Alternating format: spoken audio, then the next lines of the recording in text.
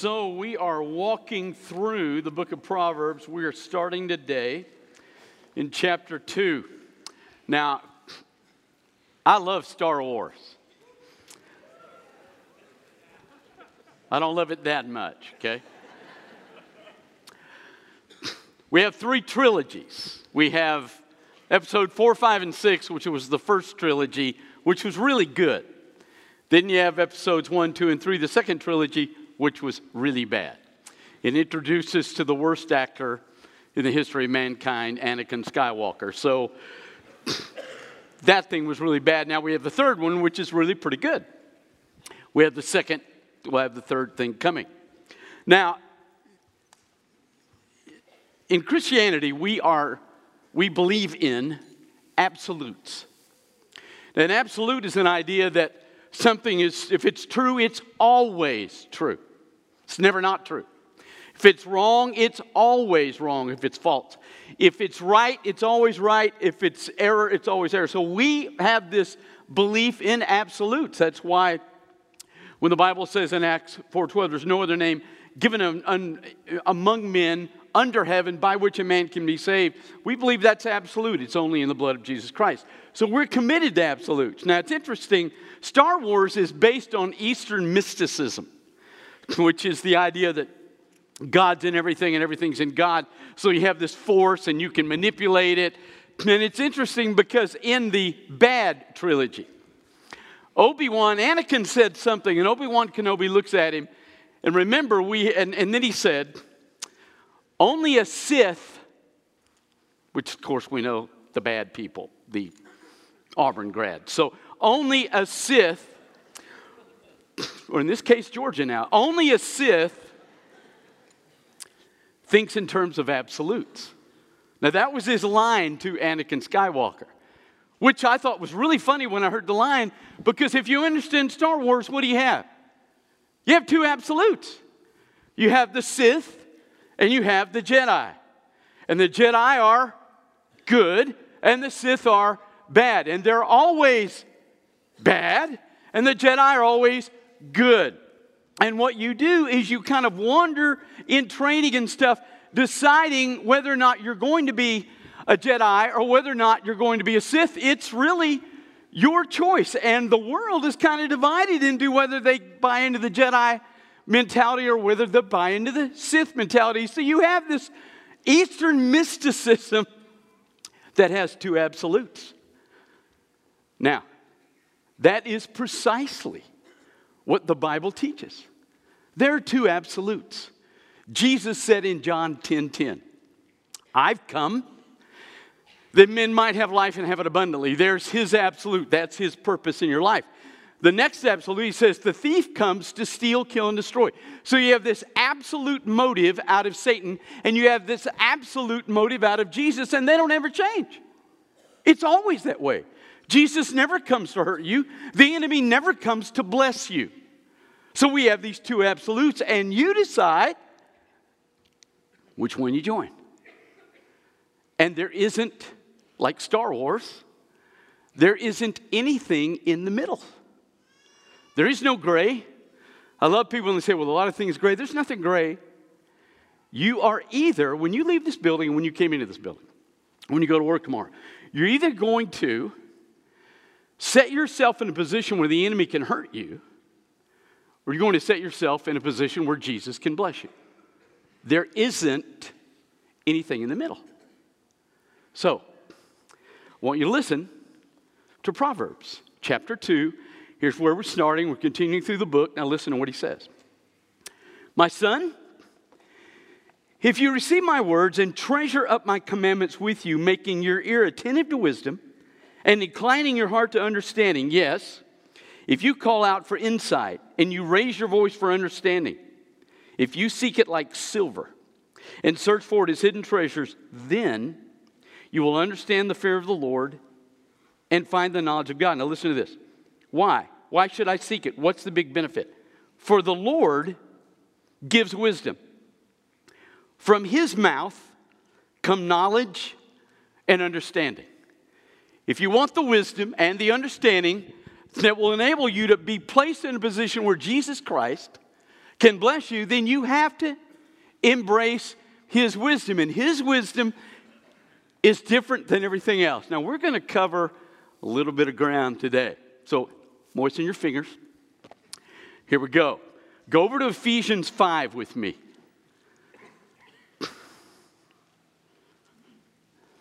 Ephesians chapter 5. Now, let's suppose you're having marital issues. Both got married at church, but you're struggling. Your marriage is really hurting. And you go into the teacher's lounge, or you go sit down in a lounge, bar, have a couple drinks, sit back with some friends, and you say to any of your friends, hey, I'm really struggling in my marriage. We don't know how to make the thing work. What should we do? Now listen to this. Verse 22, Ephesians 5. Wives, submit to your own husbands as to the Lord. For the husband is the head of the wife, even as Christ is the head of the church, his body, and is himself its Savior. Now, as the church submits to Christ, also the wives should submit in everything to their husbands. Now, ladies, are you going to hear that from your friends in the teacher's lounge? You're going to go to the bar and have a margarita and you tell them, man, I'm struggling in the marriage. And they go, well, I'll tell you what you need to do. You need to go home and submit to your husband. You are not going to hear that. Matter of fact, if you even say that you try to submit to your husband, they're going to go, well, there's your problem right there. You submit no moron, which is true. I don't debate that. Remember, women are emotional, men are stupid. So, I get that. You're submitting that. I get that. You're not going to find that from those people. And then men, look at this. Husbands, you love your wives as Christ loved the church and gave himself up for her that he might sanctify her. Says two things to us, gentlemen. We do have the final say in the home. That's why we own the remote. It was God's intention that man should have the remote. So, we're the head of the home. We make the final decision. I got that. But here's the two things it says that we do with that power. We give ourselves up for our wife so that our decisions are based on her desires, not ours. And number two, we are responsible for sanctifying her. We're responsible that when you and I die and we stand before Jesus Christ, if our wives do not understand Jesus better and love him more because we were their husbands, we have failed. Now, if you go to the bar, or you go to the lounge, or you sit out with your buddies and you tell them, man, having a rough day in the marriage, do you think they're going to look at you and say, well, I'll tell you what, John, you're the head of the home. Now, you'll probably hear that. But they are not going to look at you and say, listen, you need to make the best decisions for her. Nor are they going to look at you and say, you really need to deepen her spiritually. You're not going to hear any one of those things in the world because that's wisdom that comes from God. Let me show you again. 1 Peter chapter 5. Now, we're in an intellectual community, right? 1 Peter chapter 5, verse 8. We're at Texas A&M. Matter of fact, several years ago, probably 25 years ago, it was in USA, I just remembered this. In USA and World Report, there was, I think we were number 4 in the country in per capita PhDs. So we're an intellectual deal, right? You sit down with someone, having a couple drinks, or you're just in the teacher's line, whatever it is, you're sitting down with somebody, and you say, man, I'm really struggling. I don't know what's going on in my life. Listen to 1 Peter 5:8. Be sober-minded, be watchful. Your adversary, the devil, prowls around like a roaring lion seeking someone to devour. Are they going to tell you that? Are they going to look at you and say, look, man, you've got a personal enemy who actually spends his existence looking for somebody whose life he can pull into his agenda and away from the agenda of Jesus and wreck their life? There is nobody outside these walls that's going to tell you that. As a matter of fact, if you look at them and even say, I really believe there's a Satan, they're going to look at you like you are nuts. Because that wisdom isn't outside these walls. And then if you take it one step further, look at Ephesians chapter 2. Go to Ephesians chapter 2 and listen to what Paul writes about the culture we're getting our wisdom from. Listen to this.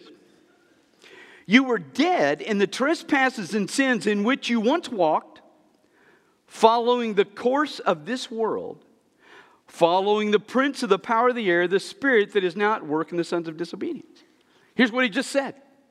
He said, before you came to Christ, you lived your life listening to your culture, and the problem is your culture is under control of the being of 1 Peter 5:8. They are not going to tell you that. So when Proverbs says, from God's mouth comes wisdom, there is a wisdom that comes from Him you're not going to hear anywhere else except here. So there's the first thing. You say, well, and go back with me to Proverbs. You say, well, okay, why? I mean, really, why shouldn't I listen to my culture? And that is the issue today, by the way. This Bible, when I came up, was always attacked scientifically. That was the deal. It was always maligned. But we have had, over the years, enough great Christian scholars who have come along and shown great validity scientifically in the Scripture. But that's not really where the attack is today, and there really is no attack. The issue today, and I hear it in my office, I hear it everywhere I go, and that is, yeah, I know the Bible says this, but really, we know better than that portion really doesn't apply to us anymore. I like John 3:16, He loves me, but I'm not going to Ephesians 5 that I have to submit to my husband. We are discarding what we do not like. That's the issue that we face. So why should I take this? Now listen to what he says. Verse 7. He stores up sound wisdom for the upright. Now, let me explain something, okay? An upright is a person who, New Testament terms, Paul calls them saints in 1 Corinthians, is a person who's heard the Holy Spirit say to them, you're bad, Jesus isn't, His blood is the antidote for your sin. It's the only antidote for your sin, and you need to trust in His blood for your forgiveness. And when you do that, you're now upright. You've been stooped, but now He's turned you around toward Him, and now you're upright walking toward the Father. And according to 1 Corinthians period, you are 1 Corinthians 1, you are a saint. Now, listen to what he says. He stores up sound wisdom for the upright. He is a shield to those who walk in integrity, guarding the paths of justice and watching over the way of His saints. Then you will understand righteousness and justice and equity, every good path.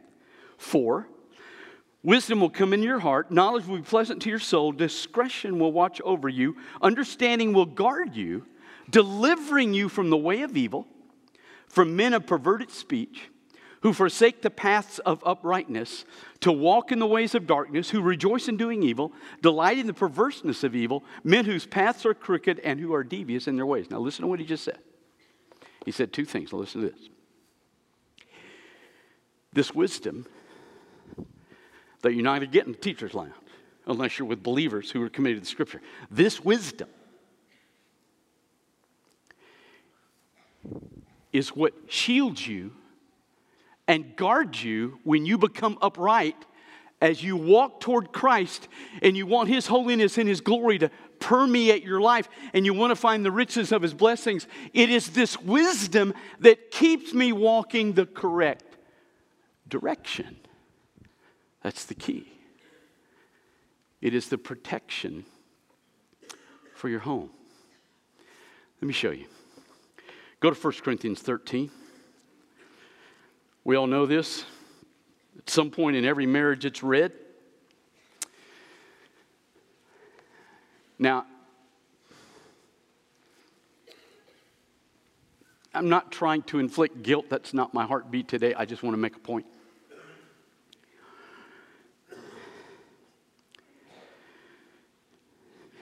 This week, there'll be several believing couples who will exchange vows, exchange rings, go on a honeymoon, come back and establish a home.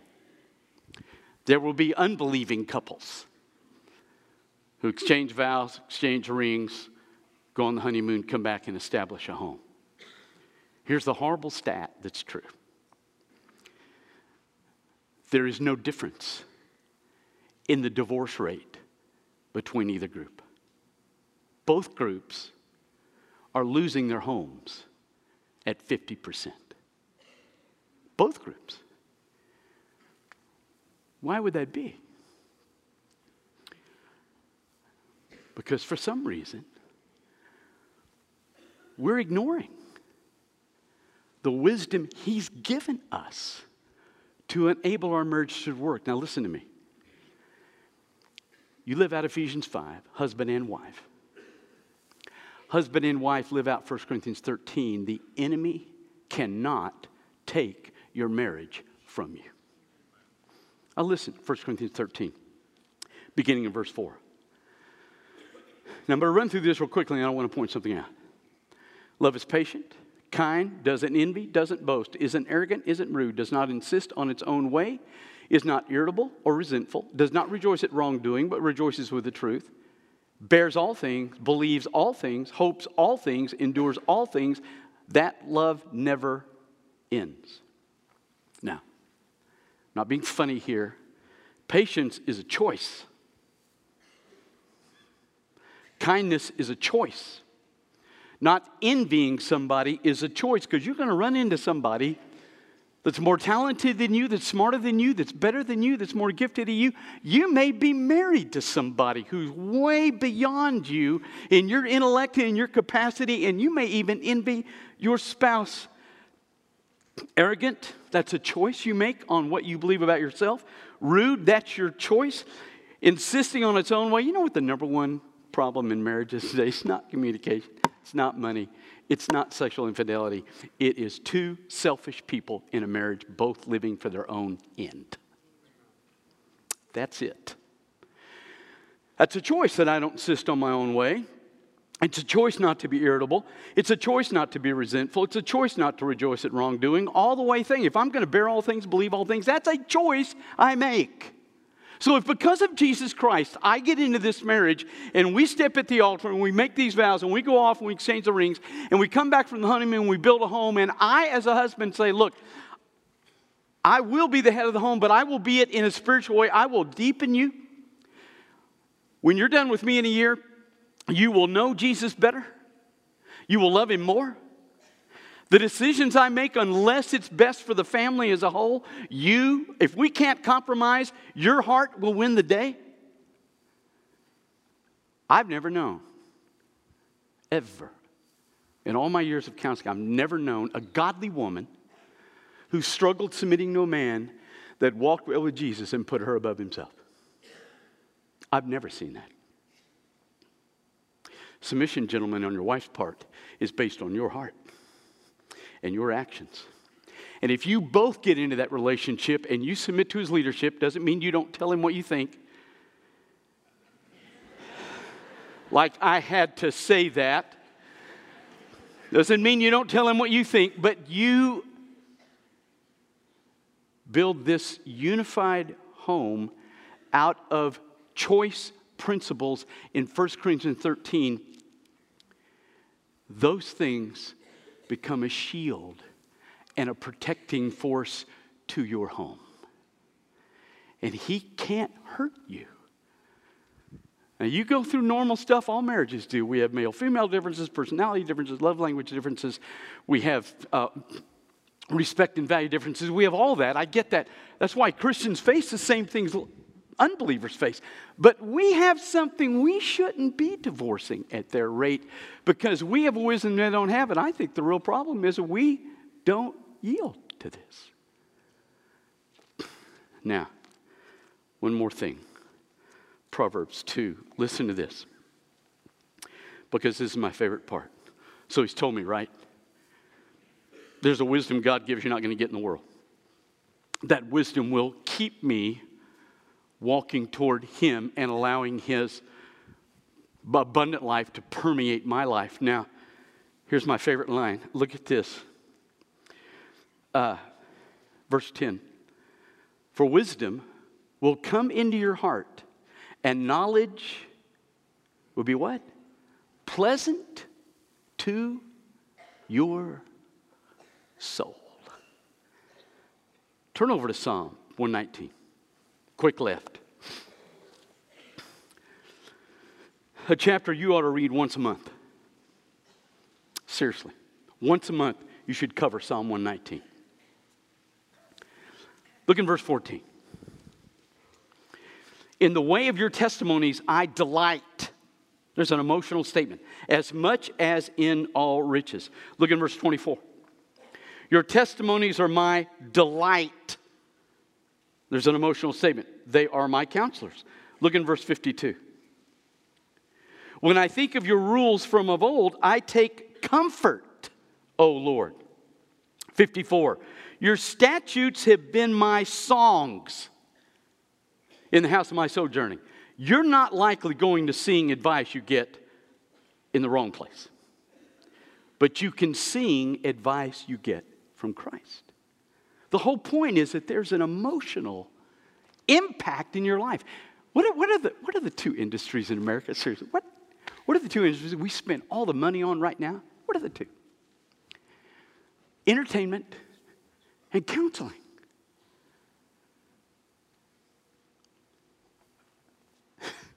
If entertainment worked, we wouldn't need the counseling. We spend millions of dollars on both, and we just don't get it. His wisdom impacts my soul. Look at, matter of fact, just let me read this. Grace, mercy, and peace, 2 Timothy, from God the Father. Grace. What a great truth. If you understand that, it should bring great pleasure to your soul. Because here's what it means.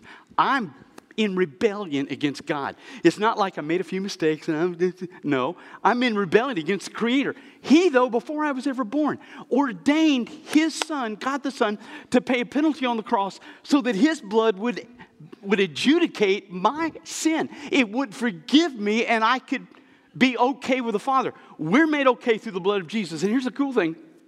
He said, what do I do to get that? Nothing. God doesn't come to you and say, look, I had my son die, but here's what you're going to have to do. You need to go to church 42 out of 52 weeks. Got to be 42. You need to read 3 chapters of the Bible every day. You need to do 2 good deeds a day. And if you do all that, then at the end of the year, every year, I will allow my blood to work for you that year. No. One time, I don't care what my age is. His Spirit speaks to me. I yield to what His Spirit says to me. And instantaneously, freely, He gives me a forgiveness over my rebellion, past, present, future. I don't need last rites when I die. I have them in the cross. Jesus paid last rites for me. If that doesn't warm you, you say, well, preacher, I get the forgiveness thing, but you don't understand. What I did the other day, the consequences are enormous. That's why I have the word mercy. It's a Greek word, elios, that refers to God massaging the consequences of your sin. He doesn't remove them, but He works with you to pull you out of them and to enable Him not to lifelong destroy you. Does that not bring pleasant knowledge to your soul? And that's in the Scripture. Listen to this, because at some point, all of us, if we live long enough, we're going to get busted. Even if you walk in the abundant life of Christ, this world is going to bite you. It's the enemy's world, and it's going to hurt us at some point. So, God just looks at us and goes, bummer. Listen to this. Stay where you are, Romans 8. He who searches hearts, here we go. Likewise, the Spirit helps us in our weakness. We don't know what to pray for as we ought, but the Spirit himself intercedes for us with groanings too deep for words. And he who searches hearts knows what is the mind of the Spirit, because the Spirit intercedes for the saints according to the will of God. So when I have this just crushing moment, and I get in my closet and I shut the door, and I literally can't pray. Holy Spirit in me prays for me in a way I can't hear. And then the next verse, the Baptist verse. He says, and we know that for those who love God, all things work together for good to those who are called according to his purpose. Does that not bring a pleasure to your soul to know that no matter how bad things get in your life, when you can't even pray and you shut that closet and all you can do is cry, his Spirit prays on your behalf?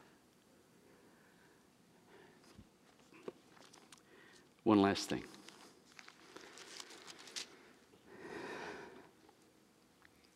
Listen to what Paul writes in Ephesians. He says, in whom we've obtained an inheritance, having been predestined according to the counsel and the purpose. In him you also, when you heard the word of truth, the gospel of your salvation, and you believed him in, you were sealed with a promised Holy Spirit, who is the down payment of our inheritance until we acquire possession of it to the praise of his glory. You come to Christ, I don't care if you're 7 or you're 72. You come to Christ, and many of you come to Christ. In that grace, God forgives your sin, puts his Holy Spirit in you so you can face anything you face. And then he makes you a promise that that Holy Spirit is not leaving you, and that he's the down payment until the day you die and God comes and takes you home. Is that not pleasant to hear? Is it not pleasant to know that if I do my marriage correctly, the enemy can't hurt me? Is it not pleasant to know that no matter what happens to me in this life, he doesn't leave me, he hangs me? Even when I mess it up, his grace and his mercy are absolutely there.